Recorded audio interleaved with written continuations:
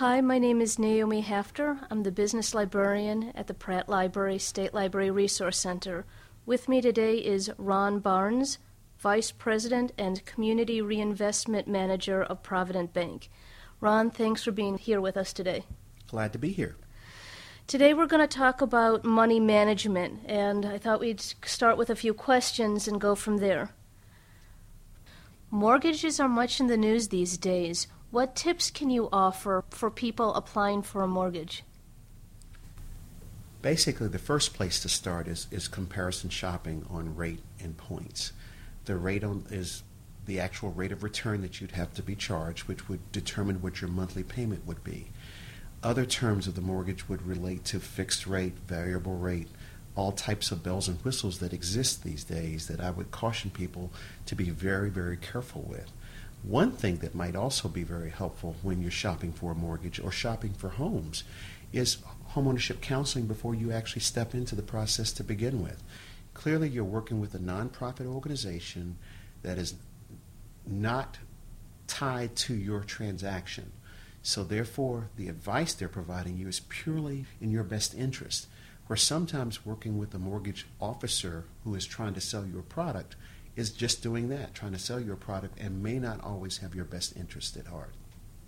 Shopping between different types of mortgages, it can be hard to know what these actually are. Is there a good place for finding out what that information is, like an online glossary? The housing counseling shops would have an online glossary. The individual mortgage companies, I would not encourage approaching for that type of an answer. So I would go back to what we shared a second ago. Often the glossary of terms would best be handled either face-to-face, online, or by phone by working with your local housing counseling agencies. How does a person go about finding a housing counselor that's on the up and up? One source of trying to determine the various counseling agencies that may exist in your area, in Maryland in particular, would be the Maryland Association of Nonprofit Organizations, or MANO for short. Many of these housing counseling shops have a certificate of excellence that is gained. I would also mention, when you mention a housing counselor being on the up and up, typically because of how they're compensated, because of the mission of most of these shops, in my 15-year banking career, I've really not run across a housing counseling agency that was not on the up and up. Their incentives and motives are very different from businesses because purely they're there to help people and not necessarily sell your product. Ron, we've covered a whole lot of issues. Is there anything else that you can think of that we might want to speak about this afternoon? Right now, a key issue that we all see in the news is the subprime problem, the rising foreclosure problem, and if a person that's hearing this webcast is in danger of one of those issues, possibly what we can talk about for a minute or two is some of the resources that are being developed or that exist to help those individuals.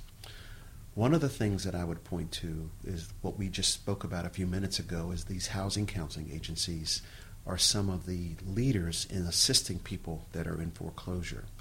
One of the startling statistics is that as many as 70% of the people that have problems with their mortgage payment, or maybe as much as 60 days delinquent, 2 months delinquent on their mortgages, have never called their mortgage company.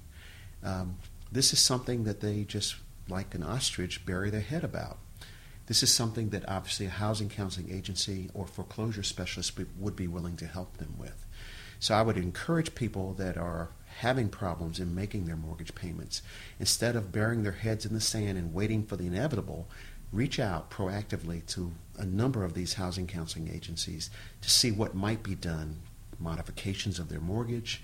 They'll walk through the entire gamut of issues with you, and clearly being proactive about the process could give you a much better return than waiting for what you perceive to be the inevitable. Ron, we've covered a lot of topics today, and I appreciate your time. Thanks very much. You're welcome. Glad to be here.